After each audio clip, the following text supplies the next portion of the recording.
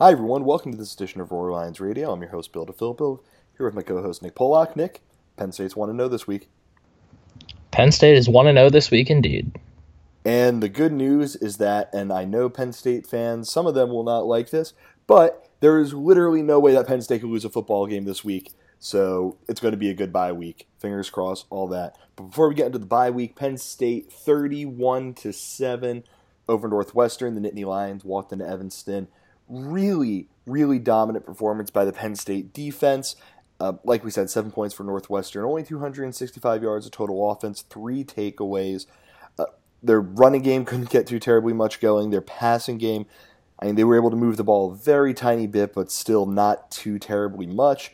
Then on the other side, Trace McSorley had a very solid game, 25 for 34, 245 yards, a touchdown, no interceptions. Saquon Barkley, 16 carries, 75 yards, 2 touchdowns. Yardage number might be a little bit skewed. We'll talk about that in a bit. And yeah, just in general, Nick, I thought this was a very solid, a very well-rounded performance out of Penn State. I think everyone has concerns about going into Evanston based on the last couple of years of going into Evanston. But I thought they handled them about as well as they could have. And we'll start this week by asking the question we ask every week. What did we learn from watching Penn State win this football game? I think the main thing we learned is that Saquon Barkley doesn't necessarily have to touch the ball for the Penn State offense to be good and for the Penn State offense to be able to. A nice game for Trace McSorley on the surface. 245 yards and a touchdown doesn't seem all that great, but he really was in a rhythm for most of the day. I think he completed 15 passes in a row at one point, so he was pretty locked in. A couple overthrows, couple misses, but as I said last week, that happens with literally every quarterback, so nothing to worry about there. We learned that the offensive line is an issue still, but we'll get to that in a little bit. We learned that Joe Moorhead and the offense are still very much including Tommy Stevens a priority in the offense. He got in for, I think he was in there for 4 snaps overall, maybe 3, and it looked pretty good. To be clear, 3 or 4 non-quarterback snaps, correct? Yes. And we learned, I read this after the game, but we learned that the receiving core, they kind of broke out last week. We learned that they are now confirmed, still alive, still breathing. Blacknell had 4 catches, Tompkin had 6 catches, Juwan Johnson had 6 catches, Brandon Polk had 3 catches, Deshaun had 2, Miles Sanders had 2, Gesicki had 2, Barkley had 2, Stevens had 2. So they spread the ball out a lot, which kind of now with 2 weeks in a row of Barkley not really getting anything consistent going on the ground, McSorley has had to really spread the ball out, which now Michigan and Ohio State preparing for Penn State, they can follow this game plan that Northwestern and Indiana have run Barkley and making Trace McSorley beat them, but that's worked to the tune of Penn State's offense putting up, I think, against Indiana, they scored 45 total? 45, yeah. Okay, so they put up 28 points of offense in that, 28 points of offense in that one, and they Something like that. put up 31 points of offense in this one. So clearly that there's not a good way to stop this offense, and I think this game just kind of proved that more. And then finally, this defense is awesome. Ooh, yep, we're going to talk about it in a sec, but dude, I was actually I tweeted something out because Penn State in S&P Plus rankings this week are up to number 4, and I made some joke about how there are Penn State fans who are still going to complain, are going to say, oh well, it doesn't show how good they are, blah blah blah blah blah, and Bill C had a little bit of fun with that, and he said something, and we'll discuss this in a second. He thinks that he's underestimating the defense like everyone else, and I think we might be too. But before we get into the defense, they have gotten no. I'll save it. Save it. Sure. Okay. But again, before we get into that, the thing this game showed to me is that it showed off the amount of weapons that Penn State has on offense. Barkley, yes, didn't have his best game. Like I mentioned, he had 75 yards, 53 of them came on 1 carry. one of his touchdown runs was for like half a yard. There was a point where he had more touchdowns than rushing yards. Like, Northwestern really, really, really sold out to stop him. Just throwing dudes in the box, attacking the line of scrimmage, and trying to get into the backfield. So Trace McSorley, whether he put the ball into Saquon Barkley's chest and told him to take it, or if he took it himself, it was going to be a bad decision. And it's one of those things that people who aren't happy with McSorley's decision making, yes, there are times where he's not great, but there are also plenty of times when he has the ball, he's throwing it into Barkley's chest, and no matter what ends up happening, there's going to be a linebacker right there to hit him. Yeah, that's a tough decision to make when you have a free rusher coming at you. Right. And if he gives it to Barkley, then guess what? Saquon Barkley is probably going to get tackled when it's in that tight of a space. And there will be times when he breaks it because he's Saquon Barkley, sure, but more often than not, he's going to get hit. Then if he keeps it, it's going to be the exact same thing. And, he had 16 rushes in this game for -1 yard, so that's just something that's been happening. Neither here nor there. I think this game really did show that when teams are teeing in on keeping Saquon Barkley from beating them, it showed that McSorley is able to get the ball out to one of these various weapons that he has, whether it's Blacknall or Tompkins or Johnson or the re-emerging Brandon Polk or Deshaun Hamilton last week had one of the best games that he will have in his entire collegiate career. Last week, 9 catches, 122 yards, 3 touchdowns. This week, 2 for 35 and no scores. Penn State has all of these weapons, and I believe that it's getting to a point where now that Saquon Barkley is really getting taken away, it's up to Trace McSorley to make defenses pay, and he threw for 245 yards. He completed 73.5% of his passes. Penn State scored 31 points on offense. Like, we're starting to see, and now that they have a bye week, they could start to incorporate some more stuff and really get hyper-focused on fixing the issues that have popped up over the first 6 weeks. And we'll discuss... excuse me, I'm dying. We'll discuss said issues on a future podcast, and one or two right now. But one of the issues has been what happens when you can't get Saquon Barkley going. What happens when defenses decide the one thing that this offense is not going to do is get beaten by Saquon Barkley. And we got a little bit of a glimpse of that against Northwestern, and that's especially big with Michigan and with Ohio State right on the horizon. One way that those games would be a little less scary, I think, because both of those defenses are nasty, would be if Penn State's offensive line could keep, the mutants on Ohio State's front seven and just the horrifying human beings that Michigan has, both on its defense and calling its defensive plays where they decide to just blitz all over the place out of the backfield.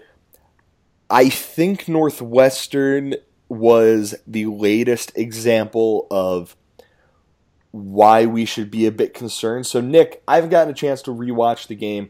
You have gotten the chance to rewatch the game. Was there anything that you noticed as you're paying a little bit more attention a second time to what was happening with the offensive line and some of the concerns that you might have based on that? Well, the first thing I noticed when I rewatched was that the run issues and Saquon's numbers in particular really came down to one small stretch of time for the most part. There was like 3 or 4 plays in a row that they ran on the ground that got just completely blown up in the backfield. But he actually had a couple like 7-8 yard runs earlier in the game that I had kind of forgotten about, but they just didn't show up in the stats because of so many negative plays, mostly from the fantastic work of Patty Fisher before he got ejected for targeting. But that's kind of what I noticed. But then, I mean, the rest of the time, like, it wasn't great, but it was not as bad as I thought it was on first watch, at the very least. And then on the flip side, I thought the pass protection was actually pretty good. McSorley had a nice pocket to work from most of the time, which was encouraging because, I mean, we've been talking about it. You have to pick your poison with this team. So it's nice to know that if they're not run blocking well, they can at least pass block for McSorley to have a nice pocket. So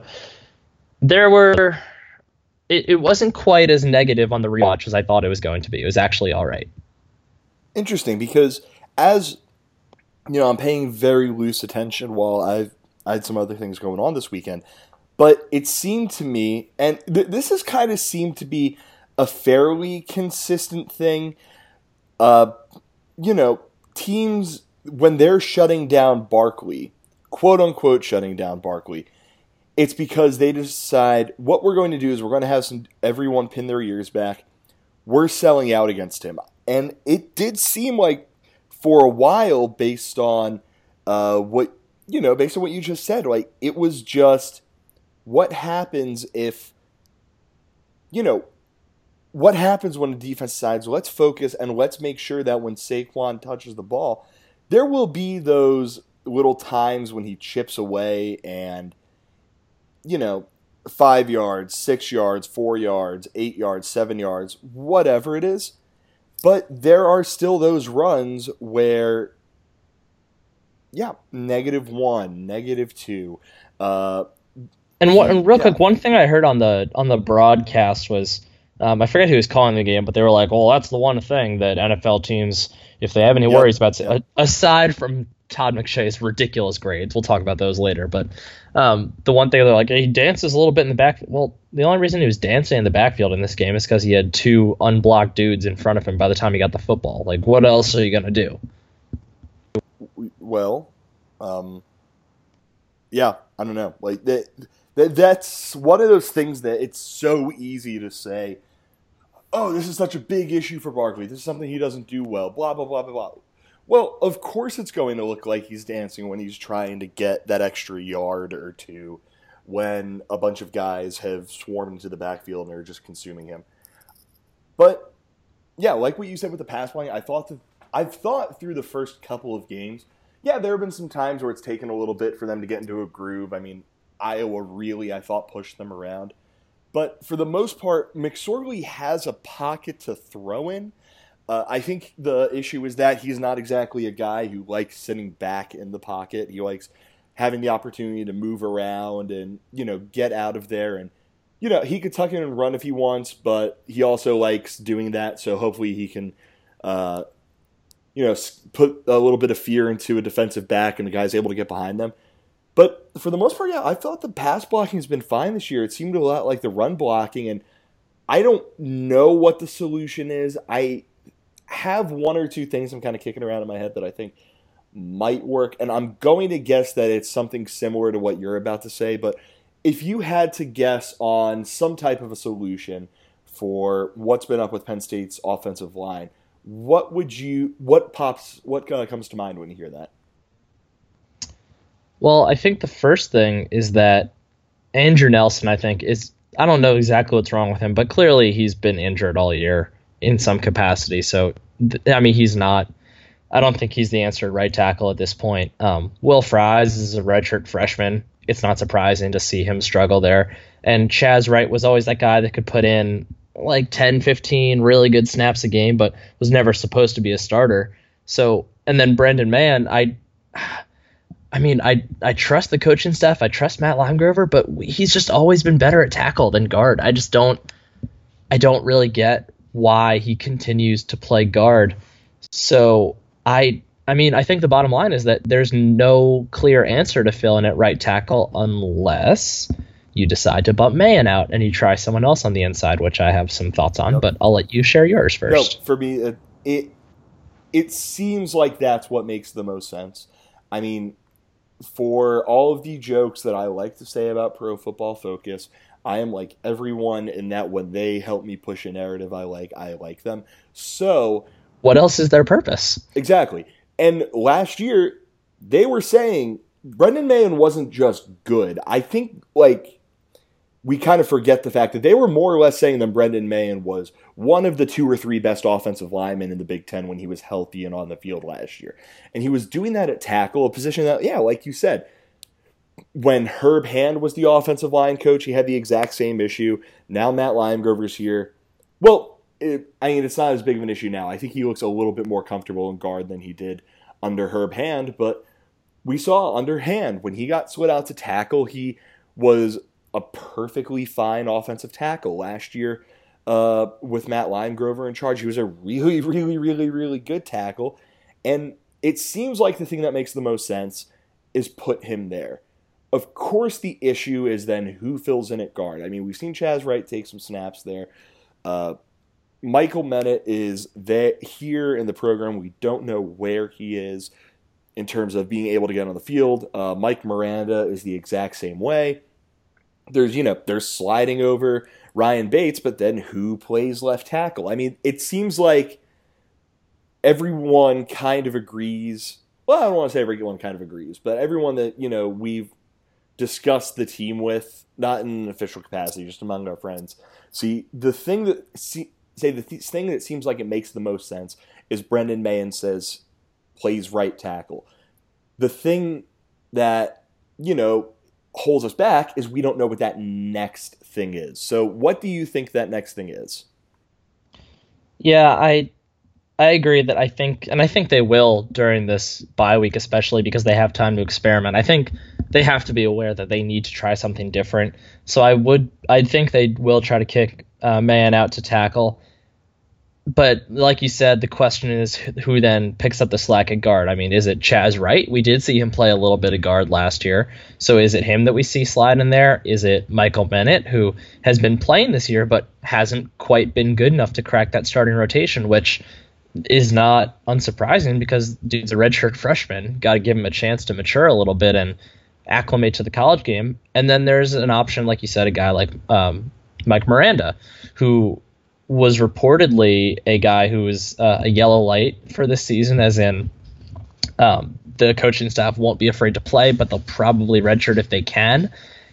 I mean, if he's good enough, I see no reason why they won't experiment with him at right guard during these next 2 weeks if they decide that's what's best for this offense. I think that's something that they almost have to look at. If they were willing to say before the year that if we need to, we're willing to play this guy, he's been that good, then I think they need to give him a fair shot at that job. Yeah, and there's also, like an unheralded dude like Zach Simpson, who has seemed like he's been impressive, and I don't know to what extent he's been impressive, but there's that in the back pocket too. I just want to make sure that he's appeared in a few games this season, so he's thrown out there as something of an option. Nothing too serious though. But yeah, I think this is the kind of thing that we're going to hear all throughout the next week and a half, 2 weeks, whatever it is. Penn State's trying this. Penn State's trying that. Penn State ended camp today with a left to right offensive line of who knows, and Brendan Mahon. But they're in a position these next couple of weeks where they could see what works best. And once they figure that out, I mean, like we said, they have to find a way to keep Michigan and Ohio State and even Michigan State from getting into the backfield and causing havoc. I think that with a few weeks to prepare, they could do that, but they need to sort a few things out on that on the offensive line. Where they don't need to sort a few things out though is on the defensive side of things, where they have just been nasty this year. Like, I don't think any of us really expected this. Their points allowed, and I'm pretty sure there are no special teams touchdowns in there, but I could be wrong. Are there defensive against them? Yeah. Well, I mean, like, has there been like a pick six or a scoop and score and a fumble or a kickoff return? I don't think so. No. Yeah, okay, I thought so. So they've allowed 14, 19, 14, and 7 points in 4 games against Power 5 opponents. Of course, Pittsburgh, Indiana, Iowa, and Northwestern aren't exactly the greatest show on turf Rams. But having said that, it's still a bunch of really impressive performances through the first 6 games of the year. Penn State is 9th in defensive S&P+. I am pretty sure that their statistical profile isn't updated right now on Football Study Hall, so we don't know the most up-to-date advanced stats on them. Yeah, not updated yet. So look out for that on the site because we are going to do a little something on that. But I think the thing, Nick, that has been so surprising to me is that everyone has said, "Oh, look, they're playing the bend. They're doing the bend but don't break thing. They're not snapping. They're this, that, and the other thing." I have kind of disagreed because there hasn't really been a game this season where I felt like Penn State's defense was letting a team move the ball with too much consistency against them. Nope, not at all. They've played 6 games and have not allowed more than 20 points in any single one of them. And at no point did it really seem, aside from times when all the backups were in, like the last drive against Northwestern or one of the last drives in the Indiana game, it really never felt like they were allowing teams to drive consistently. Pitt put together a nice drive, but it was on the back of a Kadri Olson run that I think went for like 30, 40-something yards. All of Iowa's touchdowns came off of the one came off of the short field after the interception, and the other one, the Akron Wadley run, was just a nice busted play that Wadley took advantage of. But yeah, they haven't let anyone do anything consistent at all. I'm looking at their advanced stats coming into this weekend, and their measure of explosiveness, ISO PPP, Penn State is 14th this season. In terms of success rate, they're 13th this season. In terms of finishing drive, they're 7th this season. So basically what this tells me is that it's very, very hard to consistently move the ball against Penn State. That's where the success rate comes in. It's very, very hard to get a big play against Penn State. That's where ISO PPP comes in. And it's very hard to get anything more than basically a field goal against them when you're in a position to score, which is finishing drives, points per trip inside the 40, which is coming into this weekend was exactly 3 points. That's been the case running the football, where 12th in success rate, 50th in rushing ISO PPP. So a little bit of a, I don't want to say concern there, but, Akron Wadley had one big run. Kadri Olson, as you mentioned, had one big run. And then the passing game, 19th in passing success rate, 7th in passing ISO PPP. So and not only are they not letting teams move the ball, but they're taking the ball away from teams at just a crazy rate. Yeah, I mean, I'll pull up the turnover margin for Penn State this year, but their turnover numbers are insane. I don't know. I know they had 7 fumbles before this game. They forced one more, so they're at 8. I think Grant Haley has 2 picks this year. Aurarie now has 2. Allen has 1. Okay, so I have it up right now. In terms of margin per game, so Penn State is forcing 2 turnovers a game. They have they're first in the nation in let me make sure I'm getting this right because I want to be sure. Okay, so they have turned the ball over 17 times this year, which is tied for first in the nation with Central Michigan. I did not see this coming, especially with John Reed out. I thought Christian Campbell was going to be a very solid defensive back, as was Amani Oruwariye, and of course Grant Haley's Grant Haley. I did not expect Penn State's defense to be able to swarm the way they have.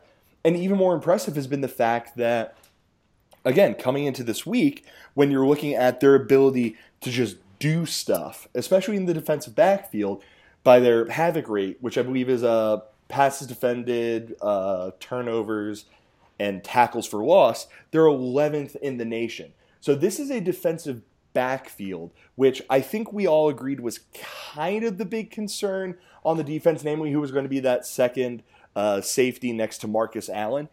They've been fantastic this year, and it's made it so Jason Kabinda gets he hasn't had to do as much either of the linebackers. They've got to really, well, I don't even want to necessarily say that, but they haven't been relied on to play spotless football, so the secondary doesn't get tested too terribly much. And the defensive line, I don't think their pass rush has been especially great. I have to look at the numbers on that, so don't quote me on it. I don't think they're getting home as much as As much as It doesn't seem like they're getting after the quarterback as much. Right. They've been close to a lot of sacks, but that's it's more the thing. it's more once they give the ball to somebody, they just are on top of them immediately. Penn State is 17th in the nation in total sacks this year, which I didn't realize. There you go. I did not realize that at all, and I'm going to guess that I'll pull up tackles for loss in a second. I'm going to guess that Penn State's rather high there. Yeah, they're third nationally in tackles for loss. This is a really, really, really good defense. And fast. That's kind of the surprising thing. When you think Penn State defense, you're thinking big, hard-nosed, physical, punch you in the mouth. Well, they still have that, but they also have a whole bunch of dudes who are fast and rangy and able to just make plays. And, oh my God, it's awesome. Yeah, it's really, really fun to watch. I mean, every single swing pass, every single quick wide receiver throw, like immediately after they catch the ball, you see one of the defensive ends, you see Manny Bone, you see Marcus Allen, you see.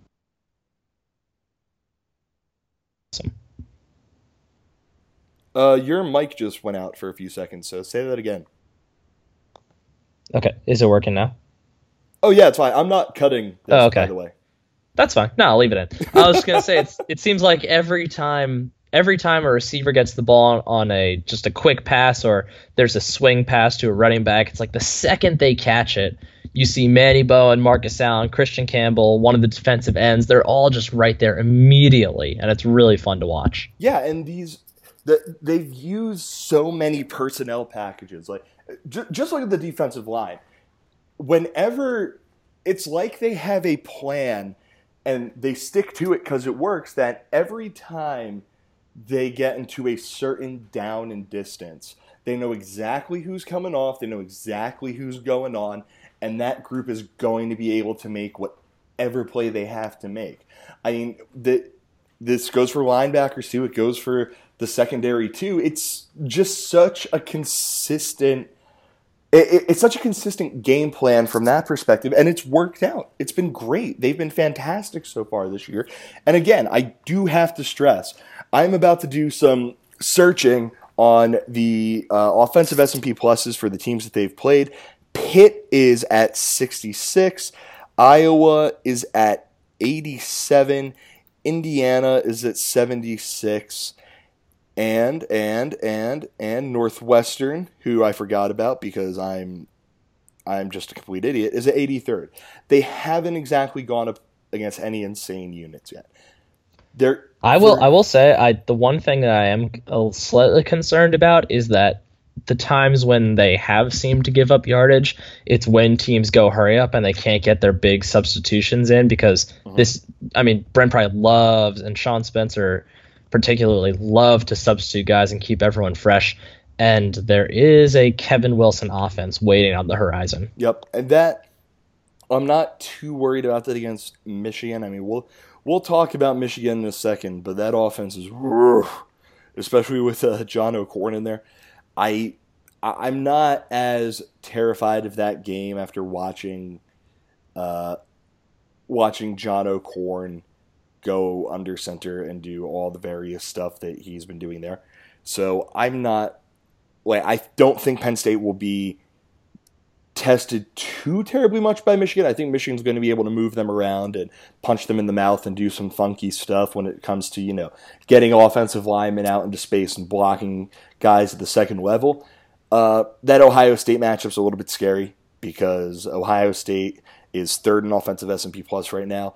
They are currently just mowing through teams. We'll talk about them in a second once we get to our Big Ten recap. But this week against Maryland was hilarious, even though the Maryland that, kind of had a few of us excited for how good they might be earlier in the season is definitely not the same team. They've still, in their last 4 games, have gone 38, 54, 56, and then 62 against Maryland or whatever it was. But then for the rest of the schedule, Michigan State, they're not going to do too terribly much on offense. They're going to try and run the ball and be physical and all that, but not a big concern. Rutgers is Rutgers. Nebraska is god-awful at holding on to the football. Tanner Lee is the best quarterback I have ever seen at throwing pick sixes, and then Maryland is, by that point, if you believe that trends carry through the course of the entire season, will be on like their 7th quarterback. So there's still a lot to go.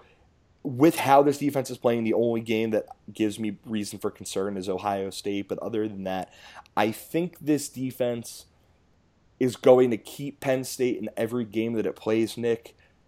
And I also think that this offense during the second half of the season, once it kind of figures out someone and has a few weeks to kind of figure out its offensive line a little bit more and game plan in the event its offensive line struggles, I think this final stretch of the season has the potential to be way more fun than this first half was, which says a lot because it involved thumping Pitt and winning a stunning game against Iowa. Yeah, I mean, this team has not reached their ceiling, and they're beating teams by 28 points most of the time, aside from the Iowa game. So, I mean, yeah, you have to be pretty excited about that. For sure. And on that note, is there anything else that you want to say about this football game? Not really. Yeah, I mean, it was a fun game. It felt more comfortable than, I don't know. It was, I'm not sure how it compares to the Indiana game. I think if you were bashing McSorley after the Indy game, you have to kind of be eating your hat a little bit after this week because he was very good. But yeah, both good games. No, that's not how the internet works. Yeah, I mean, Clayton Thorson is, I gotta admit, Nick, I think his draft stock may have taken a bit of a tumble. But the good news is that the Broncos will need a backup quarterback. They will at some point. They still have touchdown Trevor, so. And Clayton.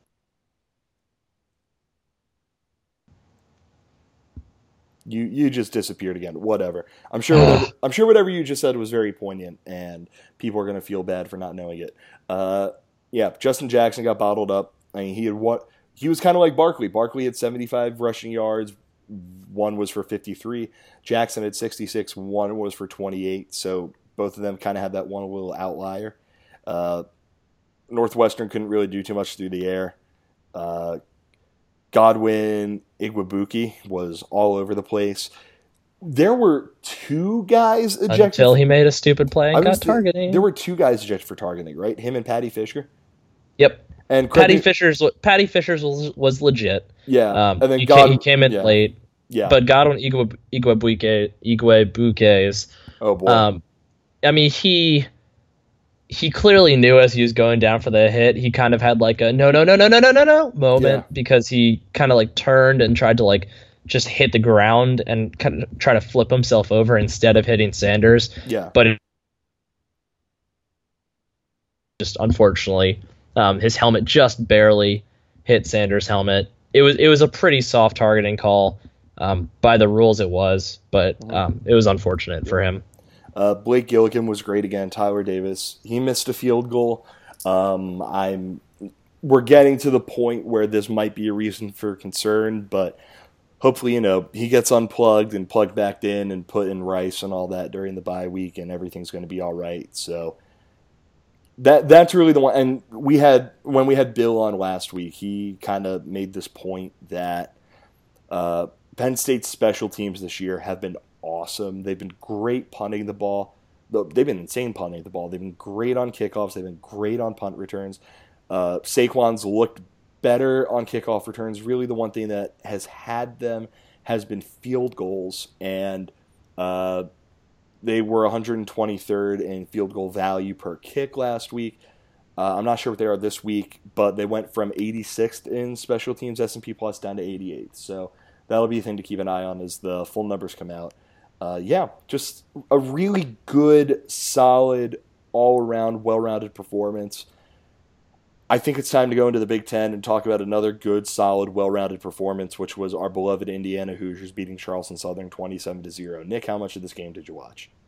Not a single minute. Good, neither did I. Next up, Purdue 31, Minnesota 17. This game was fun because after it happened, Purdue jumped up 20 spots in S&P Plus, going from 72nd to 52nd. They were able to throw the ball fairly well. David Blau didn't have a great game, but then Elijah Sindelar came in and he played very well. They ran the ball a little bit. Minnesota ran the ball pretty well. Still 31-17. Just kicked the crap out of them in the fourth quarter, outscoring them 18-3. I think that Purdue is getting close to turning that corner. I think last week they gave Michigan a bit of a scare. I don't think they're going to beat Wisconsin. I think that them going into Camp Randall is a little bit too much, but looking down the rest of their schedule, I don't see a definite loss between Rutgers, Nebraska, Illinois, at Northwestern, at Iowa, and Indiana. Yeah, they look good. And I mean, the final score against Minnesota is pretty deceiving because they scored 14 points in like the last 2 minutes of the game. The last 7 coming out of that big pick 6. But yeah, they looked pretty good. They weren't 14 points better than Minnesota. They were 7 points better than Minnesota, but they played well, and the defense still looks good enough. And the offense, I mean, we know that the offense can do fun things. So yeah, when you look down the schedule, it's not a difficult thing to see a bowl game. For sure. But when we're talking about difficult paths to a bowl game, I think we need to talk about the Illinois Fighting Illini, which lost 45-16 to Iowa in Kinnick. Nathan Stanley, 17 for 32, 247, 3 touchdowns and an interception. Akram Wadley, very good game on the ground, 23 carries, 115 yards and a touchdown. Jeff George Jr., 22 for 45, 246 yards and 3 interceptions. They were able to move the ball on the ground a little bit. The thing here is that I don't think Illinois is good at all, and I think Iowa is a very solid team. So when you put the two of those together, you get a 45-16 Iowa win. That makes me upset that Penn State is not going to play Illinois this season because I think that would be hilarious. Yep, Illinois is bad. Oh no. Do you know what Illinois is doing the second to last week of the year?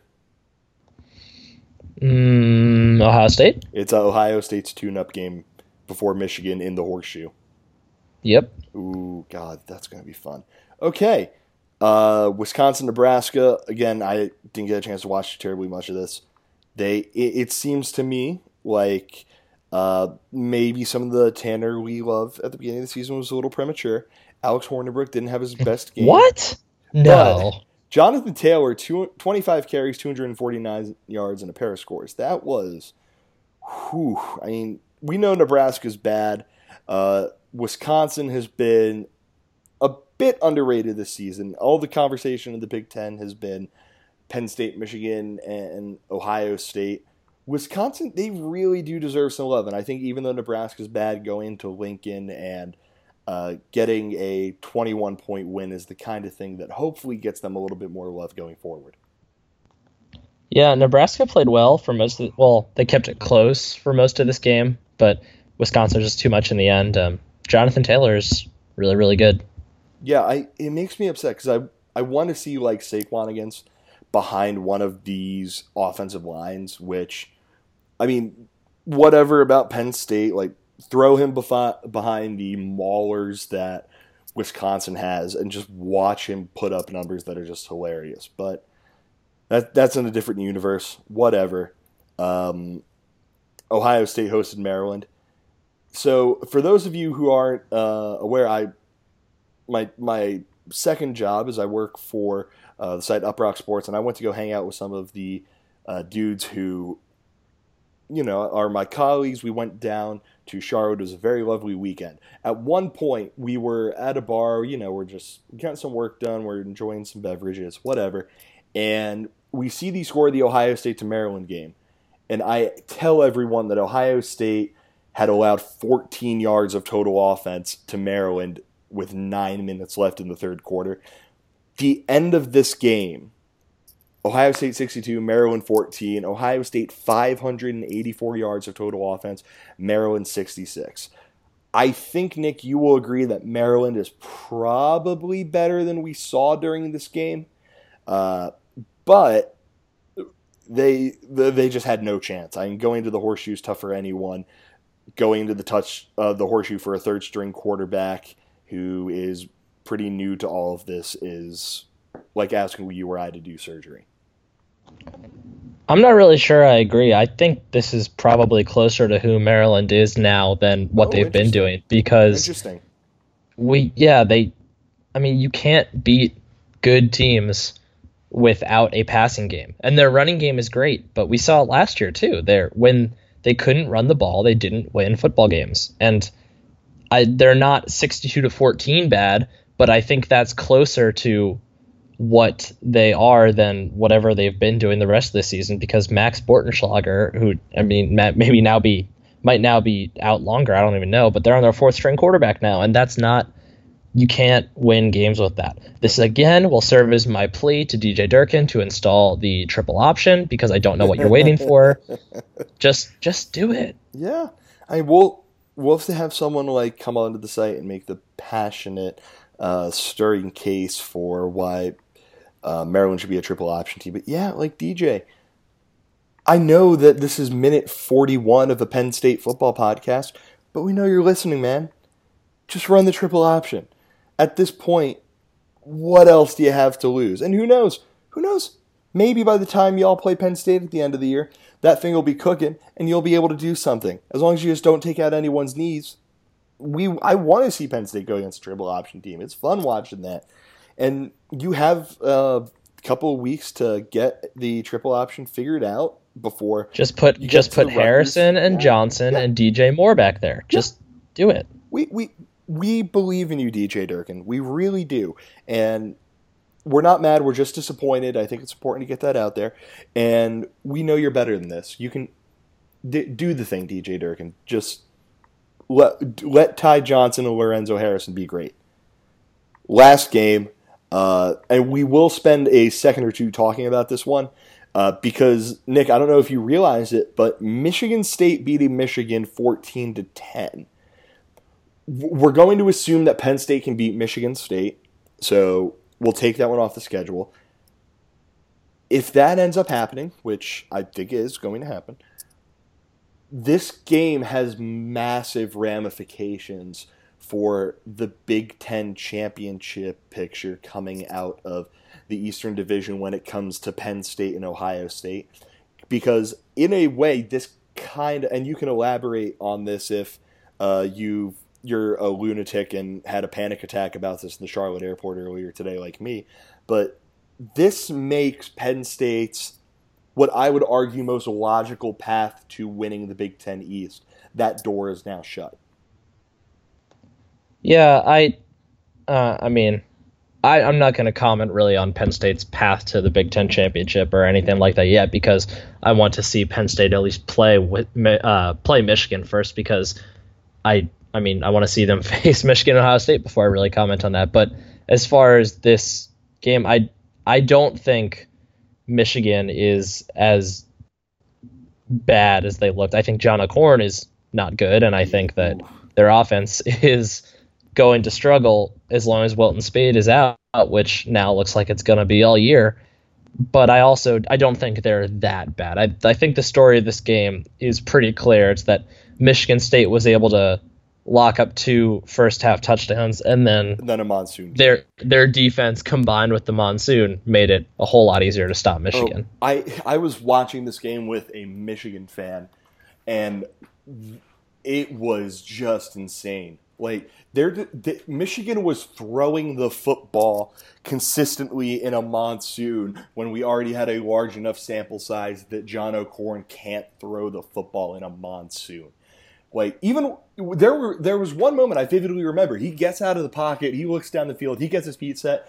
He has, I believe it was Eddie McDoom wide open, and he throws a beautiful ball to him, and McDoom just dropped it. Like, Michigan lost this game by falling behind, by allowing 14 points in the first half. And this almost makes me think, like, this is the blueprint to beat Michigan.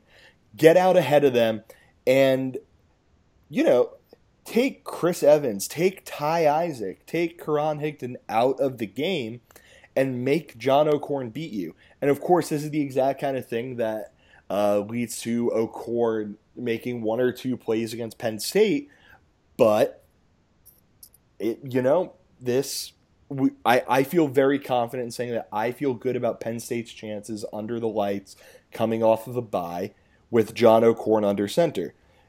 To very quickly comment on the Big Ten championship path, coming into the season, the thing that always made the most sense to me was that between Penn State, Michigan, and Ohio State, each team plays each other, each team goes 1-1, and each team defends their home field. So that means Penn State loses to Ohio State, Penn State beats Michigan, and Michigan beats Ohio State.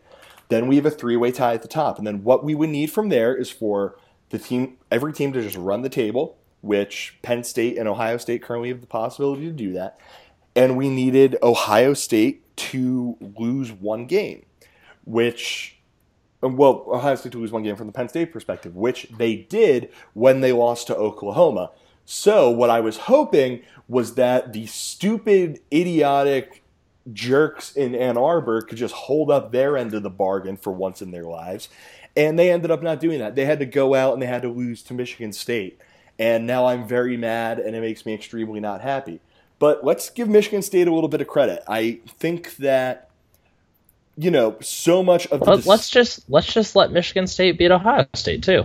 Sure, I'll take that. Sure, whatever. I mean, I have no problem slotting in Michigan State in any weird hypothetical scenarios that I make for Penn State, because that would make Michigan fans a little more mad. But I do want to give Michigan State a little bit of credit, because I think so much of the narrative behind this game has been Michigan lost it. John O'Korn lost it for Michigan. If Wilton Speight plays, Michigan's okay. Blah, blah, blah, all this stuff. At the same time, Michigan State still forced 5 turnovers. Michigan State still held Michigan to 10 points and 300 yards of total offense. Yes, Michigan State's offense is not very good. It really struggled, and it really, really seemed to be content to sit back once it got 14 on the board. And, just what happens if we give it to L.J. Scott and he falls forward and, look, there's 2 yards there. And, not L.J. Scott. Gerald Holmes and Madre London. And what if Brian Lewerke runs every now and then? Like, they seem very happy to do that stuff. Like, Madre London had 59 yards, 50 came on 1 carry. Gerald Holmes had 27 yards, 15 came on 1 carry. So they just did what they had to do to win this game, and this is kind of what I think we've come to expect out of Michigan State under Mark D'Antonio. Take last year out of the equation, and it's a team that defense is going to lock you down. It's going to punch you in the mouth. It's going to make moving the football very hard. And then offensively, they're going to do just enough to win every football game that you're going to let them hang around in. Yeah, I mean, they're what we expected Michigan State to be last year, essentially. How so? Because I think that's a very interesting point, and I don't think anyone's really touched on that. So, well, before they started losing every game last year, we expected Michigan State would be good, but we thought, I think consensus was that they wouldn't be quite as good as they were in the past few years before that. But so, and when Michigan State is good, that's pretty much what it looks like. The defense leads the charge, the offense does enough to get it done, and that's kind of where they are now, I think. Yeah, I think I agree with that. And looking at their schedule the rest of the way, they might have a bit of a hangover against Minnesota, host Indiana, go to Northwestern, then Penn State and at Ohio State are their big back-to-back before end of the year, Maryland and at Rutgers. I, for one, am very upset that they are closing the year against Rutgers and not against Penn State, because I have a big, stupid trophy that I want to see Penn State walk off the field with again. But other than that, I think this Michigan State team might be for real.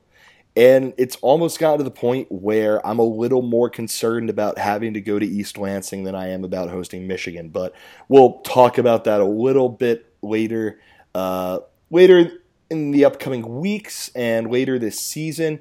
For now, 31-7. I don't know how you can be upset. Penn State's going to a bowl game. I don't know which bowl game yet, but at the very least, it seems like we're not doing Christmas in Detroit. So I think we can all agree that's a pretty good thing.